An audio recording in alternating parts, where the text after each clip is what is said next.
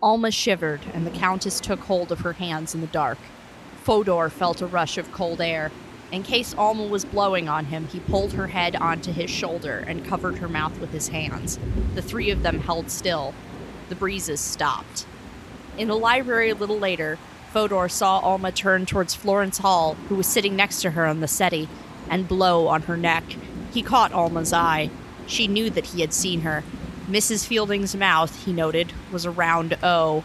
Fodor kept quiet. He reflected that Alma might, mischievously, have been checking whether her investigators could distinguish between natural and supernatural wafts of air. It is very difficult to suppress the urge of experimenting and blowing when breezes are claimed, he wrote.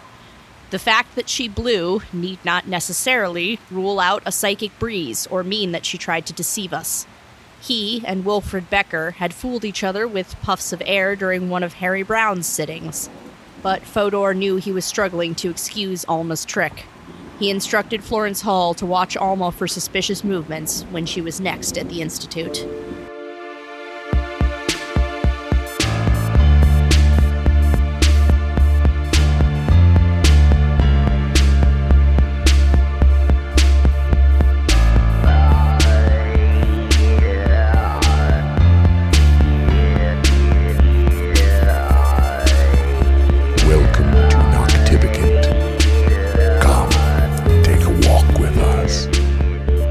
Hello, my ghosties, my ghoulies, and my moth people. Welcome to Noctivagant, the show about the strange, paranormal, otherworldly, and the people who write books about it.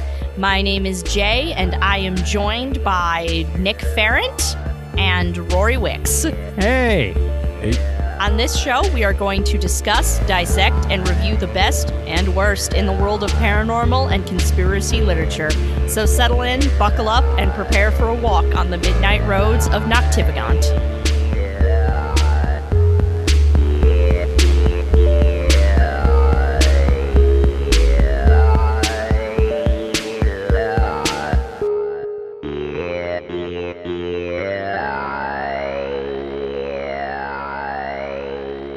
So how's everybody doing today? I'm recovering from a COVID shot. Yeah, that's true. That's a good thing, though. Yeah, vaccination. Yeah. I'm doing okay. I did 3 straight hours of yard work in 90-degree weather. Because you're an insane person. Yeah, but I got so much done. The backyard is finally looking good, and now I get to turn my attention to the front yard, which is so much worse. See, this is what I'm not looking forward to when I do inevitably become a homeowner. Because, 1, I hate yard work. And 2, I hate yard work. Let's just do the absolute bare minimum of it. Just you know what you do is you get rid of all the grass and all the plants, all that stuff, and you just have a gravel lot. You just fill it with gravel. That's why I like the houses in Vegas, man. It's all dirt. Yeah. I was thinking we mow the grass once a month, and that's literally the only thing we do. Yeah, but we could get fined if it gets too long. Also, if it gets too long, it'll burn out your mower engine. All right, so we'll mow it when we have to mow it. We don't have to have fucking garden boxes like we're goddamn Marge Simpson. Yeah. I like my garden boxes. Yeah, and that's fine for you. I don't want them. Yeah, and again, you're a crazy person. I can't argue that, so okay. Look, dogs are also a lot of work, but you can pet them and take them on walks and they're companions and shit. Flowers are freeloaders. You will never know the joy of planting a little seedling and with care and attention, raising it up into a plant that immediately dies for no fucking reason. Correct. I will never know that because I don't want that misery that you just described. Life and death, it's right before you. It's like poetry. Look, sometimes No. I have potted plants and we all see how that works out. I mean, the last time you had a potted plant, it worked out great till the cat broke the pot. Rest in peace, Sir Barrack. Oh, yeah, I forgot that was the plant's Sir name. Barrack the spearmint plant. And to be fair, I do plan on having a garden of sorts when I do have my house. It's going to be an herb garden for my magic. Just buy one of those above ground planter boxes. You can do it all in there. That's exactly what I plan on doing. We begin our tale in a modest house in England, where an ordinary family, Mom Alma, Dad Leslie, son Donald, and their tenant George are suddenly beset by moving furniture, flying eggs and dishes, and frightening noises in the dark. Baffled by these events, the Fieldings contact the press to document what's going on. Doing so attracts spiritualists, psychical researchers, mediums, charlatans, and random nobodies. At the time in England, spiritualism, the existence of ghosts, and all of the various techniques that went into hunting and documenting them had become a bit of a craze, and you couldn't swing a cat without hitting 6 people claiming to be mediums. None of these people can manage to make the problem go away, but they seem to come up with one cohesive answer. The center of the phenomenon is Alma Fielding, the mother and wife of the family. The levitation of objects and the peaks in the phenomenon seem to correspond with declines in her health or loss of control of her temper. Many of the moving objects follow her from room to room or down the stairs. Frequently, dishes she's holding simply fly out of her hands. She and her family are becoming increasingly frightened.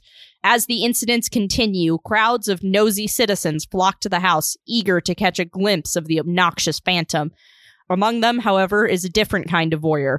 Paranormal researcher and current fringe group pariah, Nandor Fodor arrives to investigate and give his expert opinion. Some background on our 2 main players. Alma Fielding was a housewife and mother and was no stranger to overwhelming stress. As a young woman, a bicycle accident did permanent damage to her kidneys, which began developing painful and dangerous abscesses. She had to have multiple invasive surgeries in order to drain them and preserve her health.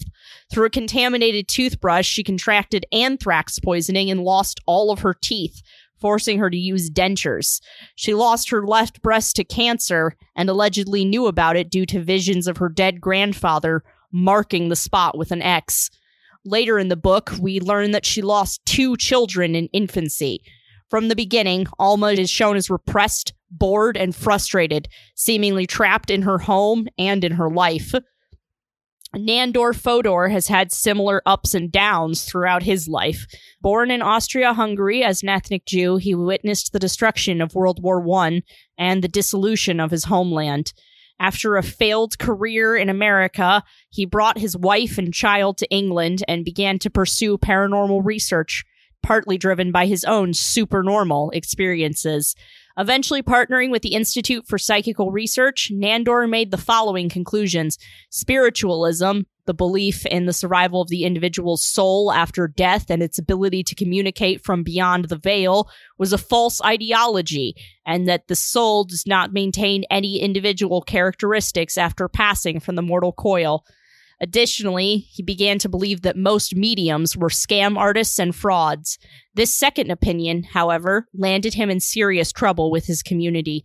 He was labeled as a cynic, and many believed that his exposure of frauds was doing more harm than good, and that he should learn to let these things be. In many ways, Alma Fielding was his last chance. Let's stop there and get into our very first discussion question. About that in particular. And by that, I mean the wide range of frauds that we encounter in this book and in the kind of spiritualist movement in general. Fodor becomes increasingly discouraged about the possibility of the surviving spirit, that idea that the soul maintains its characteristics after death and that a dead person can communicate with the living. And in the wake of these exposures, he starts to kind of lose any belief in that and in mediumship in general. And that's especially disheartening, seeing how many of them were very convincing, and that Fodor and a lot of the other people associated with the Institute and with spiritualism were gaining a lot of emotional benefit from those talks. We in the modern age know that the Fox sisters, the founders of spiritualism in America, were frauds. We know that most of the celebrity mediums we encounter on TV and on radio shows over here are frauds. My actual question is, Do you guys ever find these frauds discouraging to your belief or to your experience within this stuff? And how does the existence of these fraudulent people kind of fit into your larger picture of what's going on? So I'll go first because I have an opinion here. You do? I know. My God.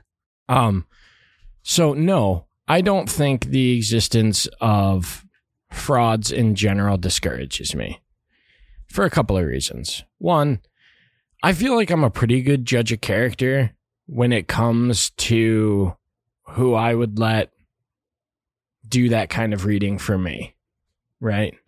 So, for example, we actually went to a psychic fair, like a couple weeks ago? Yeah. In which there was a bunch of mediums and psychics, and, they were all there.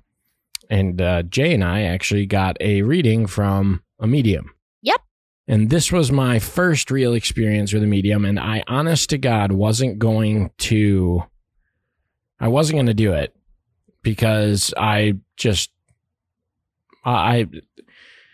if I'm going to be completely honest, the reason why I didn't want to do it is because I know I wear my emotions on my sleeves, and there are certain things that that are usually pretty easy for mediums to pick up on that they could catch with me, and then I wouldn't be able to control my emotions.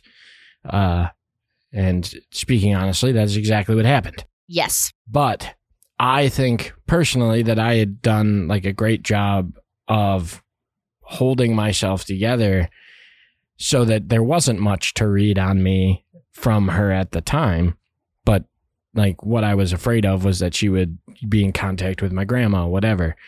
And then out of nowhere, she pulls that. And that was kind of convincing to me, right? Because I had gone out of my way to try and almost block myself off. And then she pulled it, she still was able to pull that out. Which might say more about my inability to protect myself than her ability to communicate with the dead. Yeah.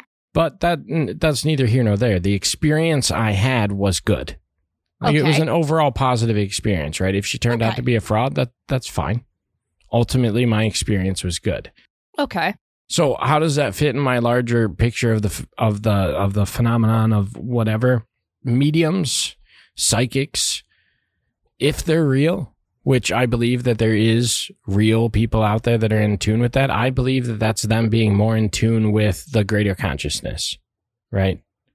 Because they can tap into something that lets them communicate, see, witness, feel, hear, whatever sense it is that they utilize, even auto writing, whatever it might be, that they are able to tap into something, because a big part of that, of all of this mediums, of psychics, of all of those kind of divining tools is meditation. And we know that meditation is a huge part in seeking your enlightenment of whatever type it is, be it gnosis, nirvana, whatever. No matter what you're doing, even for just mental health, examining your own thoughts is important. Yeah, absolutely. And so if we believe whatever that meditation is part of that tool, and that getting to that mindset is what opens your third eye, what opens your mind to the greater conscious. If they're able to do that on a whim, which a lot of mediums and psychics are able to do, then that's just what's happening. Now, like everything else in the world, people are going to jump on that. People who want to make a buck, people who just like manipulating people.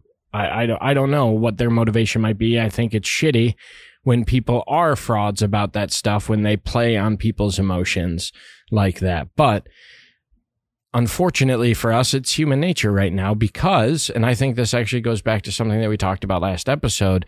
I think a big part of why that is because we as a people have not evolved enough to a higher consciousness to be able to not even want to do that kind of thing. Right. We haven't put greed aside, especially here in the West. Oh yeah. It's so much so it's basically our greatest virtue. So I guess that was my long-winded ramble about So I believe in psychics. I believe in mediums. I've had experiences from other people and myself that leave me to believe that it's possible. So the fact that there are frauds, if anything, motivates it more because they see that there's potential there because there's truth there. Okay, interesting. And I think for me, just to build off that, I don't give a shit for two reasons. One is exactly what Rory was getting at there, or one of the points Rory made there. And for this, I was thinking about kind of spiritualism in the post-World War I world, because in the book, Kate Summerskill brings up often that there was a big surge in spiritualism and mediumship after World War I, mostly because there was a lot of customers. There was a lot of people out looking to connect with their lost soldiers. And all I could think about is if I had a son who went off to the front, I never got a body back. I never saw him again. I just know, he died. His body is probably buried in a trench somewhere. But what I'm thinking is, if let's say I go to a medium, she contacts my dead son and tells my wife and I, your son loves you, he's at peace, he's safe, and then I go home and I go to bed and I feel at peace. I feel more closer to healing and closer through the mourning process than I was before. And I go to my grave believing that woman was real. It doesn't matter if she was a fraud. She did provide a real service there. She has brought peace in a situation where really there is no potential closure. It's that they're not going to go on a one-man war against Germany. Yeah. That's a good point. That's assuming that they, are from London. They're not Germans themselves. But the other reason it doesn't bother me is the people who I've met in my life who I believe have, I guess, quote, the gifts. They have something extra going on. Don't get me wrong, I believe just about anyone can do this sort of stuff with the proper meditation, building up your consciousness, things like that. I think this is just part of the human condition that we've yet to explore too much. But I think there are some people who, win that psychic genetic lottery and come out, a little ahead. And the people I've met in my life who are like that, it's been stressed to me many times, is these gifts don't perform. And what I mean by that is often if they don't get to choose what spirit they're going to talk to or when these insights are going to hit. It just happens. It's more like being ridden than having a tool that you're using. Yeah, and so basically, though, my point being, I think that there's a solid chance that many mediums, especially the frauds, what if it's a little of both? We got to get away from this either or. It's both and. In that, what if they are a medium? They've had real experiences, they've had real insights, but now they got to make a living off of it. They have to be able to make that trick perform. And if it's not, you got to do whatever you need to make ends meet. Once that empty fridge is on the line, that upcoming rent payment is on the line, it becomes really easy to start relaxing some of your morals. Because, people don't want to die or end up on the street. I mean, kind of building on that in a way, or using a popular example, Professor Trelawney from the Harry Potter series was the divination teacher who had only ever had accurate prophecies twice. Yeah. Well, and let me make one thing clear. When I say I don't give a shit, I'm not saying everyone should be frauds, get out there and do it. What I'm saying is it doesn't impact my belief.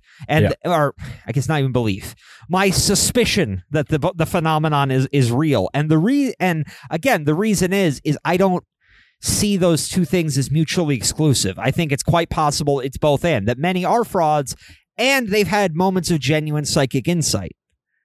And I think that's also in this book. I think that's a great description of what we see with Alma throughout this entire book. Yeah, that's fair. Because there's some of the shit that she did that it's like that cannot be explained very easily by her trying to fake this. No. Some of this shit is just a little too weird. Well, and it's like some of the manifestations at the start of the book before Fodor really even got involved are my favorite ones because they're the most inexplicable ones. Yeah. A room full of people seeing a saucer and a tea tray float behind her. Was that with all the news people? Yeah. Or that time when someone came over to the house to observe the phenomenon and Alma came out of her bedroom and a bunch of shit from her bathroom was like bouncing along the floor behind her, just following her around like a pack of puppies. And at this point, she was just numb to it. And she was like, yeah, that's been happening all day. My favorite one is Alma wasn't even physically there. She was inside the house. Okay, so as news of the poltergeist started to spread, random looky-loos started gathering outside of the Fielding home. Those random nobodies I mentioned. Yeah. And so the police came to kind of establish a perimeter between the house and the looky-loos. And while Alma was inside the house, a police officer walking by up front was accosted by the doormat. It flew up and wrapped around his head. I love that one. No, that's my favorite manifestation of the whole book because Alma wasn't even there. I don't know what the heck caused that. Yeah. The poltergeist. And Jimmy. Yeah. And the poltergeist Jimmy. Yeah. Fodor names the thing Jimmy. And yeah, like that's one of the ones where like George and Leslie and Don, the son Donald, you could all claim that they were maybe lying for her to try and play along with whatever fucking weird thing mom is doing. That policeman had no goddamn reason to make that up. Yeah. And he, by all accounts, he was terrified and confused. Yeah. I mean, well, and I think anything that happened in the Fielding house, to me, has more credence than the stuff that happened later at the Institute. Yeah. Because I think at the Fielding house, we'll get into this, I'm sure. So you're getting ahead. You're getting ahead. Ahead of the game. I'm sorry. I'm excited. I did really enjoy this book. With Alma's consent, Fodor and his many colleagues at the National Institute for Psychical Research begin conducting seances and experiments on Alma. They're trying to determine what's at play here and how they can help. During these seances, and on various outings into London, Alma shows a great talent for summoning apports, random objects that appear out of thin air at the behest of Alma's poltergeist, Jimmy. Insects, mice, stones, coins, and jewelry all start falling out of Alma's clothes. A bunch of roses manifests in her lap in a movie theater. Stolen rings and pearl necklaces are discovered on her person, allegedly stolen by Jimmy from various stores she's visited. Alma even appears to astral project across the city, going from the movie theater to the Institute's main building, where she's seen by a taxi driver.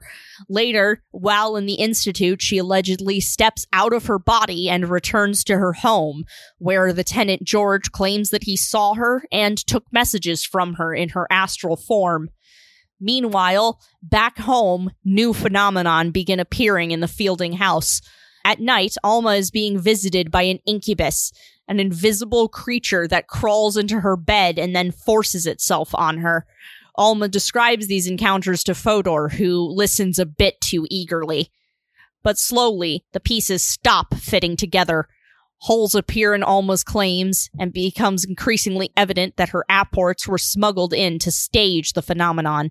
Even as the inside of her head grows more crowded, Jimmy is joined by a Persian named Bremba, and then later by a small child of indeterminate origins, and Fodor grows more skeptical. Alma is routinely physically searched by Institute members, including Fodor himself, and slowly the evidence paints a mildly disturbing picture. Alma has been hiding things inside her vagina in order to smuggle them into the seance room, and then births the apports at random or convenient times. On one particularly intense night, her belly swells up as if she's become pregnant. Pulsing and a heartbeat can be heard from inside her, and she seems to be in terrible pain. Alas, it seems that this too was staged. A linen cloth falls from her skirt, and inside are some of her standard apports. Last episode on Passport to Magonia, we had a really cool talk about sex and how it relates to the supernatural. And it seems that we have revisited that topic in the pages of this book. In Fodor's opinion, many of the female mediums that we encounter become visibly aroused while manifesting their gifts. Hilda Lewis, the woman who was later exposed as a fraud, but made a name for herself as a flower medium because she was, summoning those bunches of flowers as apports during her seances. She was known for creating an erotically charged atmosphere, and it seems that there was just a very sexual edge to a lot of the things that she was doing. And a lot of the examinations of Alma Fielding like by Fodor and by other Institute members, take on this very sexually frustrated tone, especially as it gets to the point where it's like, well, we've reached the point where we need to start examining her internally, but we can't do that because it's improper. But oh, do I want to? But I can't. I mustn't, but I must. And that whole thing. And of course, eventually she begins being assaulted by this incubus, and there's the whole element that her husband's impotent and she seems to be kind of sexually fixated on the tenant George, who was it George or Don that was sleeping in their George room? Okay. And important note there. So George, when he started sleeping at the foot of the Fieldings' bed, that was not by Alma's request. That was by request of her husband, Les, because he was terrified of his wife. Yeah. So after a while, Alma begins being allegedly sexually violated by this invisible presence. Her husband is impotent, and she seems to have a lot of repressed sexual feelings for the tenant George, who later starts sleeping at the foot of the couple's bed to fucking Great Dane to protect Leslie from Alma, allegedly. And that comes up over and over again in the book, is these elements of repressed sexuality. We were talking before recording, we were talking about how a lot of the female mediums had experienced sexual assault in formative years of their childhood, and poltergeist activity seemed to be centered around a lot of that. So what do we think about that? About the possibility of a tangible connection between sexuality and sex and this psychic sort of poltergeist phenomenon? Is that true? Like, what does that say about the larger phenomenon? Or is there a possibility that this was just Fodor's very particular analysis of the evidence, and what we're getting is skewed by his psyche?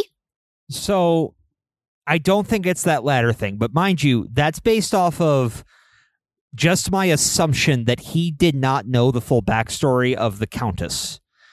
That's fair. The Countess was one of the mediums who was a member of the Institute and was a very close friend of Alma's throughout all this testing. Uh-huh. And she also was sexually assaulted in her childhood.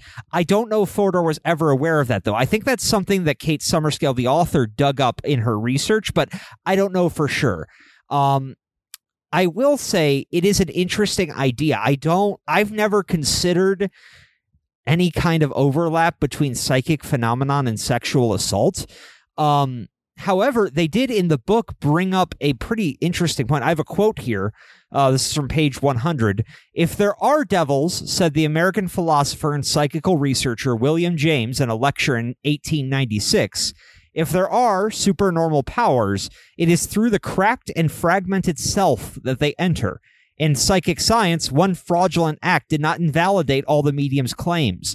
The transcendent and tawdry were often united in one psyche." And I just want to fixate there on it is through the cracked and fragmented self that they enter. It brings to mind this kind of interesting idea of what if, like we were talking about back with Strange Frequencies by Peter Biebergall, how in order to really make a spirit box something that communicates with the outside world, or communicates with the spirit world, you have to break a radio, effectively. Yeah. Well, here we are turning a person into a medium by breaking their mind a little. And what if there is something to that our status quo is to be here in the physical, grounded, materialist reality, and why we see this overlap is because you need to have your mind broken a little to open up to that world. You need to have a severe trauma. And as most mediums tended to be women, in the 1800s, there was an awful lot of women who experienced sexual assault. There's an awful lot that experience it today, of course, but from what little numbers I could look up, they don't even really know how many people back then suffered it, because it wasn't even a question you asked. Often enough, it wasn't even a crime if it was done to you. So I am curious. I'd love to see some scientific studies of the overlaps of childhood in general, I guess just trauma, not specifically sexual trauma, and the psychic abilities. But yeah, no, I had never encountered, I guess, that idea before. I mean, it's fascinating. I don't know what to make of it. So I actually am gonna do something uncommon here. I'm gonna disagree with you, Nick. Yeah. I think a big part of why what we see in terms of research from this case comes from Fodor's love affair with Freud. Yeah. Because Freud, everything is sexual. Yeah. And with Fodor, everything came back to sex. It was brought up so much in this book in terms of like reasoning, why, whatever. I think that the reason why that was such a big center point for his study, or why he brought it up so much, or why he thought this was a reasoning, is because he was influenced so heavily by Freud. Now, do I believe that there is a connection between psychic phenomenon and sex? Yes, but not for the reasons that Fodor does. I don't believe that sex or sexual assault necessarily open up your mind to the ability to have psychic experiences. Any kind of near-death experience can do that. Okay. You know, any kind. I mean, that is written, like, shown in a lot of studies that people with near-death experiences have had more supernatural experiences. Yeah, I can attest to that. So can I. Yeah. Yours is a little different. Mine being from drug use, yours being from an accident, but still. Mm-hmm.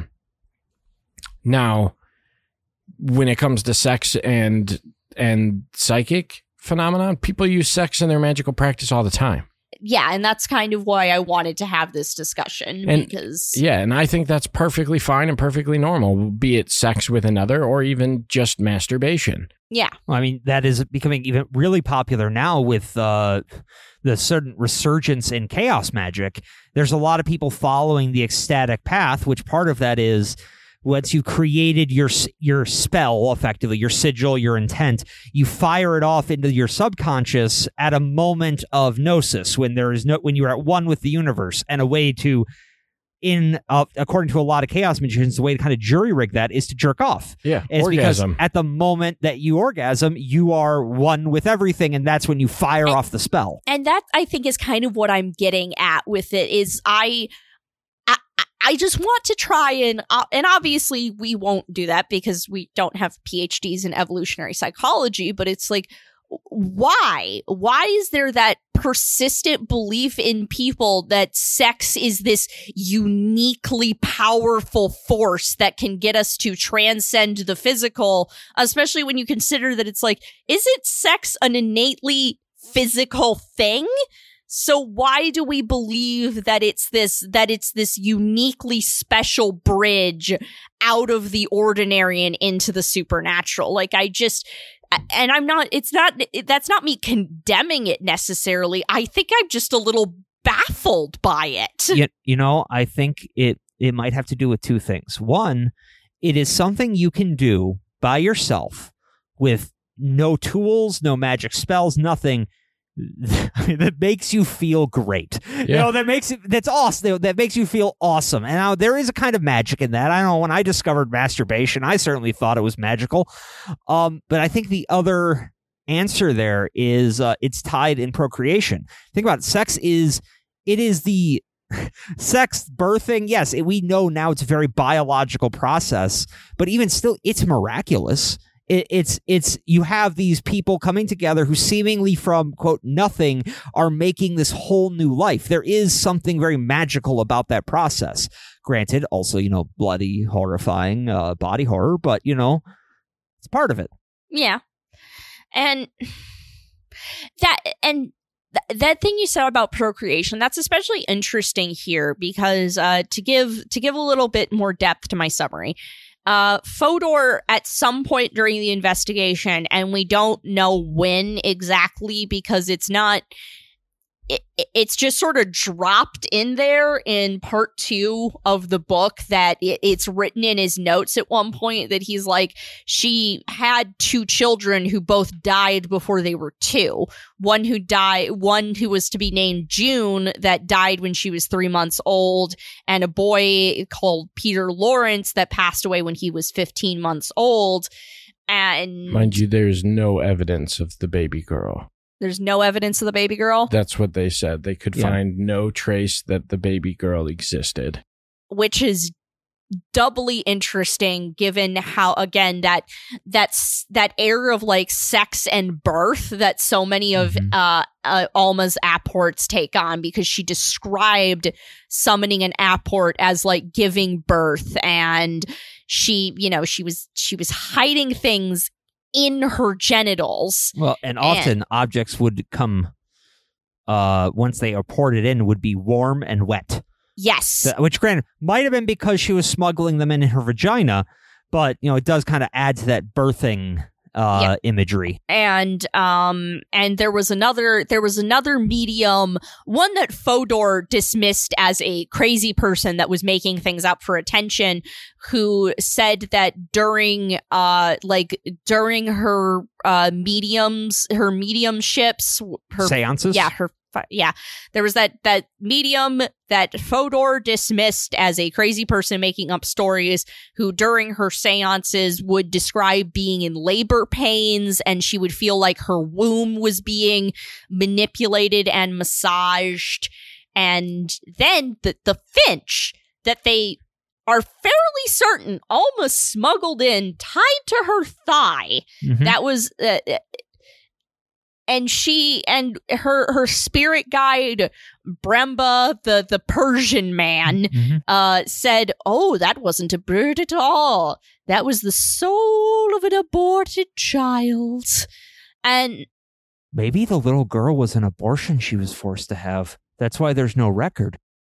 That would be interesting. It could be. Well, if we're going to go with Fodor's assessment that the haunting is really kind of a representation of Alma's unresolved trauma, and we have no record of this little girl, and but we, outside of Alma supposedly told Fodor that she lost her at one point. Maybe it was either a miscarriage, or maybe Les forced her to have an abortion. Maybe she had an abortion because she slept with George. That was what I was wondering, is if she got pregnant by somebody who wasn't her husband, and it was either a miscarriage or it was terminated, because they didn't. I will clarify, Bremba didn't specifically say it was aborted. Bremba said it was the soul of an unborn child who was unwanted. That doesn't necessarily mean it was terminated. It means it didn't go to term, and it wouldn't have been wanted if it did. Also, interestingly enough, in the first chapter of the book, before Fodor shows up, one of the other mediums that was coming to the house to try and figure out what was going on, told Alma and Leslie that there was a bunch of corpses of murdered babies hidden in the well in their backyard. Do you guys remember that? Yeah. Yep. And then later that whole thing came up of just like, oh, Alma has 2 dead children that she's never mentioned before. And I'm kind of sitting there going like, is there another reason why that statement freaked Alma out so much? Oh, God, I hope not. I mean, I think there was a lot of trauma that Alma had that even wasn't brought up in the book, just because, I mean, product of her time, I'm sure she didn't have an easy go, and then she had a whole lot of shit happen to her. Yeah, well, God, just the medical issues alone. Yeah. She at one point got an infection in her gums where her gums turned black. Yeah. It was arsenic, yeah. And they had to anthrax. Anthrax poisoning. Yeah. And they had to remove all her teeth, so she had dentures. Yeah. I mentioned that in the first part of my summary. And then later on, when she was older, didn't she also get diverticulitis and have to get portions of her intestines removed? Yeah, something like that. And breast cancer. And she had to have some lesions on her kidneys drained 7 different points in her life. Yep. Yeah, Yeah, like, she drew a lot of short sticks. Yep. Actually, the thing with her teeth, right before all of the crazy shit started happening, Leslie had a bunch of his teeth pulled too. And that was part of Fodor's theory that he advanced, is he basically, in the terms that they used at the time, he told Alma, he's like, that basically he thought she'd been triggered by the fact that her husband lost all of his teeth too, and that might have been why that shit started happening when it did. Either that, or what we don't know is that teeth get in the way of psychic power. Someone get a pair of pliers. We're going to test this. Rory, hold still. No. Damn it. It's worth a try. I'm not drunk and or stoned enough for this. Please don't pull out my spouse's teeth. I want to give them superpowers. Ooh. Okay, now it's tempting. Yeah, see? This is for your own good. It was your first reaction just a knee jerk to Nick's trying to do something to my mouth? Doesn't matter why he's doing it, just no. Well, it was a knee-jerk reaction of Nick's trying to do something to me. So, no. Nick's a savage. You shouldn't trust him. He shot me when we were kids. He used to shoot blow darts into me. I was a real good shot. Yeah, I got you though. Yeah, Nick, and keep that in mind. You shot them with blow darts, and they stayed. Yeah. Where the fuck else were they gonna go? God damn, Nick! What the fuck is wrong with you? I had lots more friends back then. And how many of them are still here? You. Correct. So our second discussion question for this section. Throughout this book, we get to track this developing theory of Fodor's, not one of ghosts, but of externalized unconscious impulses that dress in human or mongoose disguises. Earlier in the book, we visited Jeff the talking mongoose, who gave an antagonistic voice to a man's sense of failure. There was a 16th century ghost of a nobleman that appeared to expose cracks in an unhappy marriage.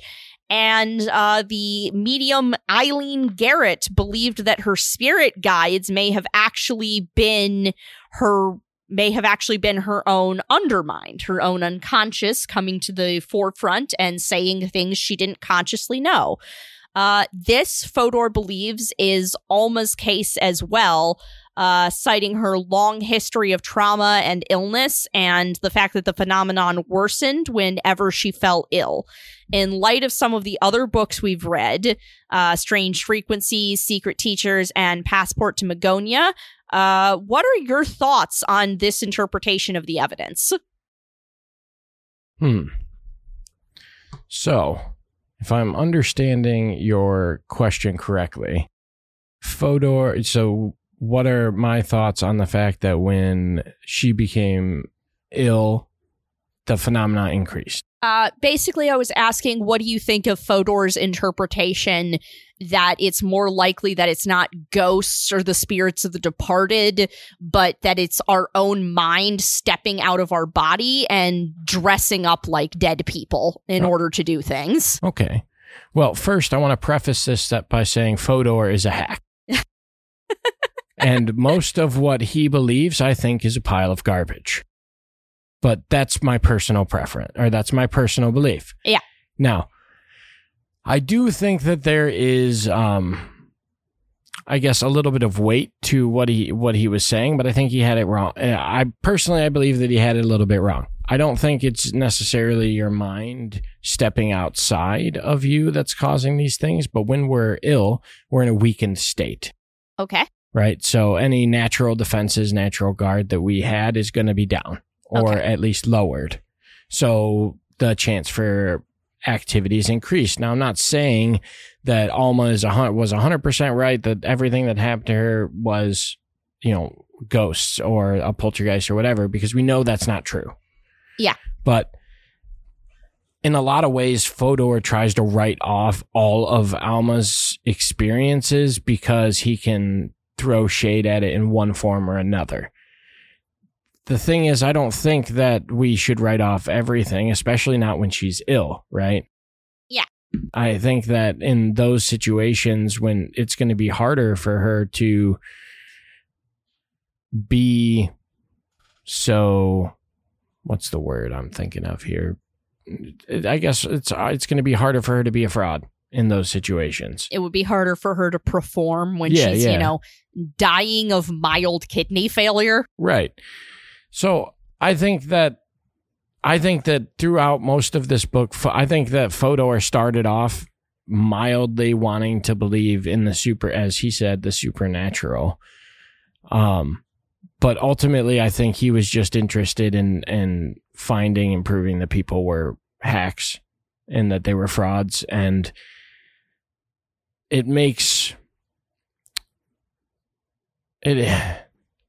some of the things that he did, for 4 months, Alma was going to 3+ times a week going to these seances. Yeah. That's going to take a toll on somebody, of course, especially when she's getting, and especially because 1, she's motivated to go there because she's getting paid. And 2, she's getting attention. Yeah. But 3, some of the things, going through this kind of stuff that often when you're not experienced in it and you're not going to be protected, on a spiritual level, it's going to take a huge toll on your mental health and your mental well-being. So, of course, shit went sideways and shit's crazy all over the place for her. I don't know. I mentioned this to you guys before, but I think Fodor is the problem, or at least a big part of the problem here. Okay, so do you think it's more likely that there are, in fact, actual ghosts? Like in real life? Yeah. Yes. Yeah, absolutely. I don't necessarily know that ghosts or spirits are I can't necessarily say that they're dead people because I haven't met one, but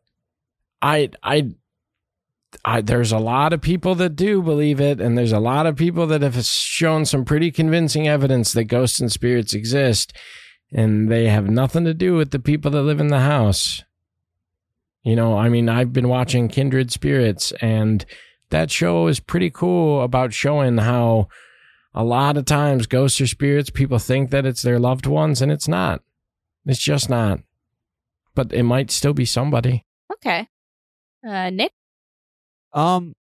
So regarding Fodor's theories, I guess I don't have as negative a view of him. I see him as part of the problem. Honestly, I read him more as somebody who was having a crisis of faith, and he had just basically pinned too many of his hopes on Alma. He wanted to find some proof that this was real, that he could find a real medium and he could prove it scientifically.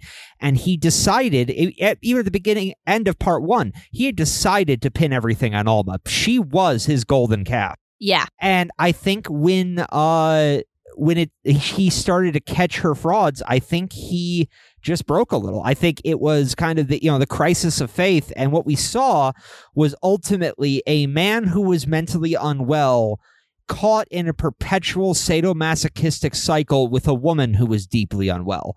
Okay. And they just fed each other perpetually. As regards to his theories, I don't think Freud is correct. Let me make that very clear up front. However, if you're asking, do I think that trauma can lead to psychic events or psychic abilities? Maybe. I don't have any evidence against that. Similarly, like the question of ghosts you just asked Rory, are ghosts dead people?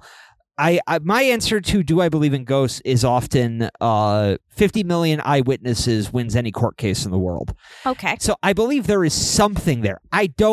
Again, like Rory, I don't know what it is. And this is coming from someone who I believe I've interacted with one. I have had experiences in my life that lead me to believe there is something going on there. But I could easily just see, all right, well, I've had mental trauma. I had a near-death experience. What if that's part of my subconscious acting out? What if that is somebody from the actual past who somehow gets momentarily, temporally displaced to the present? What if layers of reality are bleeding over between each other? We don't really know what ghosts are.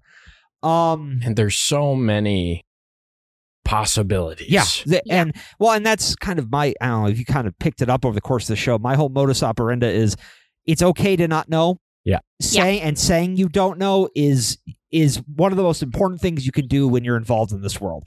Because the moment, again, it's like John Keel, the moment that you allow belief to enter the picture, the phenomenon will act on that to codify that belief. And by codifying it, ensure you're never going to figure out the fuck is going on.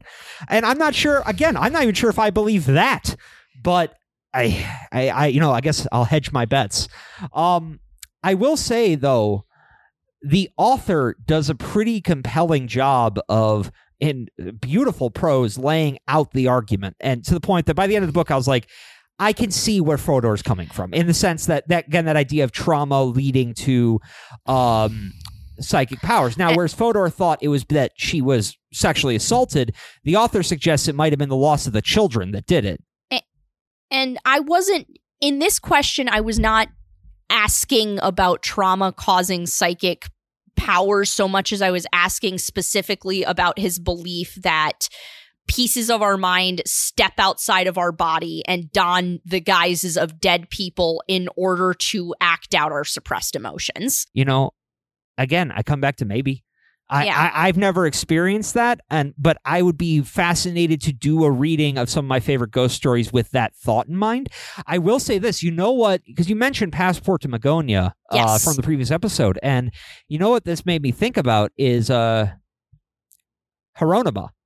The woman who was, we talked about it during the sex question on that episode. Yeah. The woman who was stalked by an incubus who kept trying to get in her pants and she kept refusing him. Yeah.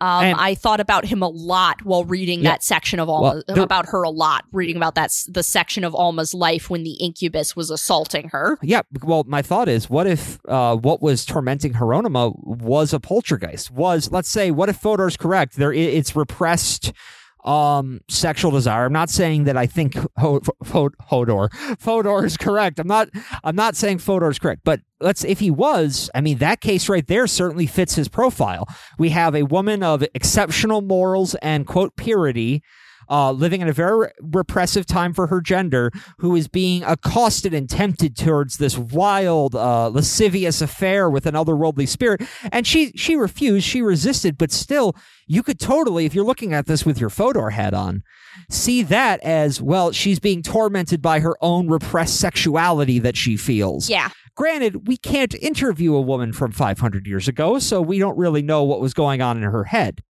I feel like my biggest issue with a lot of Fodor's interpretation of all of this is that for him, it seems to all stem back to some kind of sexual trauma or sexual nature, right? Like Nick said, that Fodor assumed that she'd been sexually assaulted and just didn't remember it. Right, and I agree with what Nick said there, and what the author said, that it's more likely that it was the loss of the children, that trauma, because that's life-changing. Mm-hmm.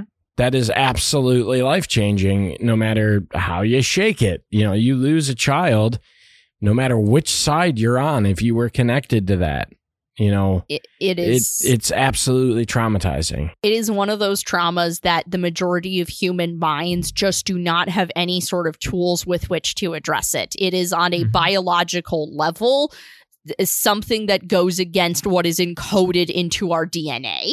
Which reminds me of a quote, which is from the book. And again, this is just because I really enjoyed the prose in this book. But a ghost was the sign of an unacknowledged horror. It indicated a gap opened by trauma, an event that, because it had not been assimilated, must be perpetually relived. There were no words, so there was a haunting.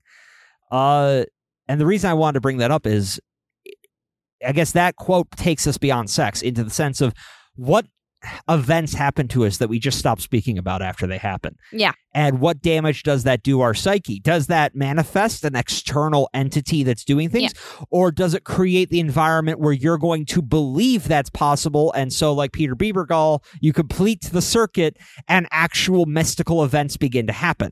And I think what we're looking at right here, of this insistence of Fodor is that it's all just the externalization of repressed emotions or unaddressed issues within our psyche. What we're actually looking at there is the schism between the psychical camp and the spiritualist camp, because the spiritualist camp believed basically exclusively in ghosts. They believed exclusively in dead entities returning from the other side and communicating with us to deliver wisdom and guidance and whatever. And the psychical camp, by and large, believed that ghosts were bunk and that ghosts were a name for that, for unaddressed things that created these weird phenomenon. And as we know, Fodor was not well liked in the spiritualist community at all because of his repeated exposure to frauds. Because the spiritualist movement, in a fascinating turn of events, basically believed that you shouldn't expose fraudulent mediums because it did too much damage to the real ones. And that you should just sort of like, yeah, we know she's lying. Let her lie. Which is actually one of my favorite kind of background pieces to the story. So, all right. So you got to remember, all this is happening, all this intensive investigation, these arguing the frauds.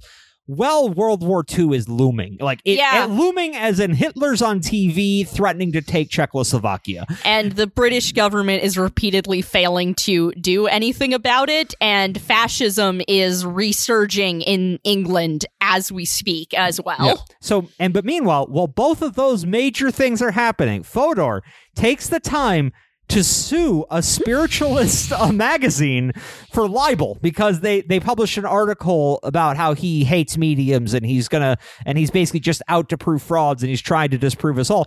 And the entire time he was investigating Alma, going through all this drama and chaos, he is actively still pursuing this lawsuit. And I don't know why that struck me as absurdly funny, but it did. Just because I could imagine, this courtroom meeting to discuss, well, did this psychic magazine besmirch this man's good name? Well, over in Czechoslovakia, cities are burning and tanks are crushing bodies beneath their treads.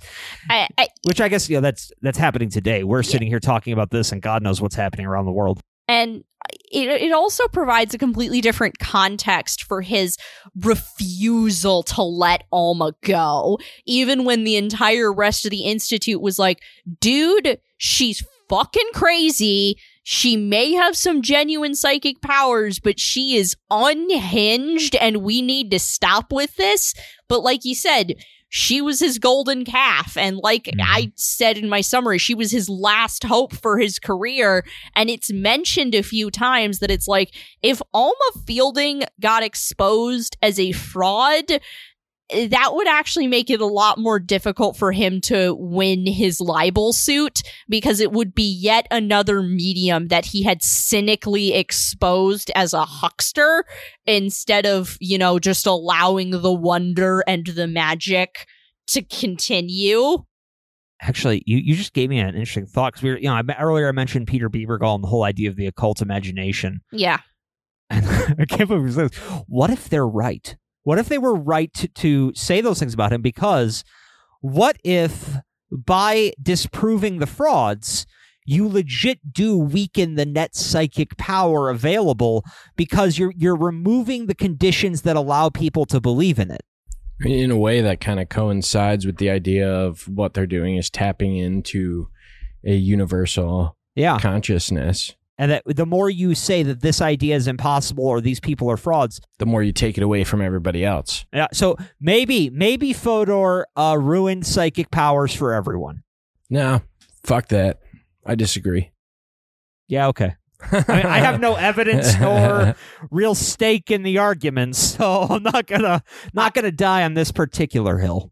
I think Fodor was a sad man who was trying very hard, but of course he was sad. Look at his life. But I think sometimes I I think sometimes his dick became angry and started making decisions for him instead of his brain. Because... And I do... Again, this is not something that I could find really any quotes that were the author directly implying this. This was more my read on the relationship. I definitely got a bit of sexual tension between Alma and Fodor specifically. I think Fodor, I don't think he could have ever admitted it, but I think he was infatuated with Alma. Yes, he was. And I didn't read that, but I also I don't know. No, I also am not surprised that totally could have been there. I also, but granted, when I read it, my first impression was it also went the other way. I think Alma was equally infatuated with him. I can definitely see that even more so than the other way around, for sure. She called her husband impotent. Mm-hmm. She told Fodor, my husband can't fuck me anymore. Yeah. Weird that you brought that up, Alma. Yeah. Weird that you brought that up. Well, and also, the descriptions of when he would search her for, objects, how she would almost kind of start flirting with him as he did it. She would seem to be enjoying the attention. And again, he was this mysterious, educated foreigner from Eastern Europe who had come to the civilized land and was bringing with him a lot of new ideas. I'm sure it's very exciting at the time, especially if you got to think most people at the age, they don't travel past their hometown. Well, it's also during my reading that I did in the cold opening when he thought that she was blowing air on people's necks during the seance, and he pulled her head onto his shoulder and covered her mouth with her hands. Especially at that time in that culture, that's a charged gesture. That's a very... and that I think is another element to the seances at this time with think about how repressed everyone in this book is, to the point where there was that guide that they mentioned that was popular, that guidebook that was popular that would tell women that it's just one mustn't toy with her necklace. One mustn't toy with a handkerchief. A good woman is a woman who is perfectly still. Yeah. And that whole thing. And it's just the fact that and it brings up this thing that I read once, where a woman who was traveling in a Middle Eastern country that mandated by law full body veils for women. And she was on a bus that had a divider down the middle, and women had to be in one part and men had to be in the other. And she said that a big problem on buses like that was men would sneak their hands through the gaps in the divider in order to grab women by the arm or by the shoulder. And basically what she was explaining is by making the entire body something inappropriate to see or touch or interact with, you make every single part of the woman's body so inherently sexual that even a touch to the arm becomes an erotically charged gesture, and therefore being touched there non-consensually becomes a sexual violation. We create these improprieties by deeming them improper. And then I was looking at these seances that we do where it was suddenly in the context of this seance, it was appropriate for people to be holding each other's hands and resting their heads on each other's shoulders and having this actual physical contact with somebody who wasn't your parents or your spouse. And I'm wondering if that's where this constant sexual undercurrent in these mediumships were coming from, is they became the only parts of people's lives where they could be free and could be expressive and could fucking touch each other, because touch starvation will make you insane. So really, it wasn't that all these mediums were sex starved. It was because Fodor was getting a boner during all of these seances. So therefore, everybody else must be getting a boner. Either that or everyone was getting a boner. Yeah, I mean, they were probably orgies. Well, I mean, I don't know if they're orgies, but also you got to remember, like, They were orgies. if you think about a seance, though, even like you're just saying, not just the hand touching, but usually it's dark. Yeah. Usually you're in the dark with people who aren't your spouse and you're touching them, and like anyone could just reach over and squeeze a knee, and isn't that tantalizing? Oh, and also when you bring in the element of like the spirit guides and being possessed by creatures from the other side of the world, and like the other side of the veil, and that idea of like that joke that I've made in game a few times with the circus performer. Remember, ladies and gentlemen, nothing you see here is real, so nothing you do here counts. Well, and also, I mean, I guess that whole idea of possession, it is an almost sexual image, being entered, being possessed. I could see that. I mean, and what I find interesting is I don't hear a lot of people saying modern seances are very sexy. And I guess as we moved away from at least the same kind of sexual repression that they had in the 30s, and maybe the sex has gone out of seances. I could be wrong. Maybe they're really groovy orgy times, and I just don't know it. Listeners out there, if you attend seance orgies, please email us, noctivagantpodcast@gmail.com, and let us know in detail, and we'll make Rory read it. Okay. Sure. I'll read it. I don't care.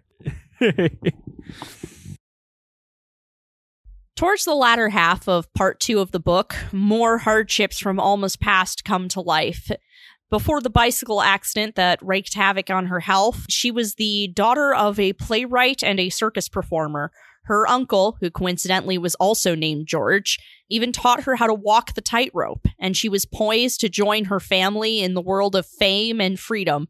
Her failing health, her marriage, and the birth of her son Donald ended those dreams. This revelation brings a new context to Alma's love of the attention she received due to her friend Jimmy. Eventually, it looks as if the experiments will be coming to an end. Not only is the Institute fed up, but Alma's husband is tired of it too. Les demands that she stops going to the Institute, and all hell breaks loose. The violence of the poltergeist increases, and Les begins to feel that Alma is possessed. Many times he accuses her of being someone else. Her night terrors grow worse, more violent and frightening. She begins experiencing sleep paralysis and a phantom weight resting on her chest. Bloody punctures begin appearing on her neck. The incubus has been replaced by a vampire, and Alma may have been replaced too. It seems that, in her fraud and deception, Alma has invited something real and malevolent into her life. And, by trying to shackle her, Leslie has thrown a match into a gas can. Another medium steps in to perform a therapeutic seance on the couple, trying to mend their flagging relationship.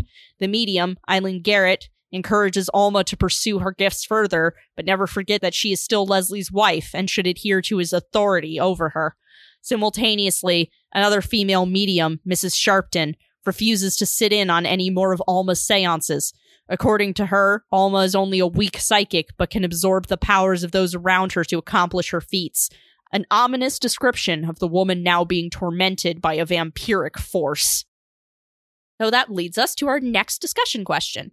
In this book, Fodor posits that Alma has invited these new torments due to her fraudulent actions. Several other examples are given of mediums who start out as charlatans but later encounter very real ghostly apparitions. In light of that, I have a multifold question for you guys. Do you think Alma was a fraud? Do you think it was a mix of truth and fiction? And do you believe in what Fodor asserts, that by deceiving the members of the Institute, Alma opened a doorway into something very real? Well, ultimately, I don't think that Alma was entirely a fraud. Now, we know that that she did fraudulent things. Yeah. Right?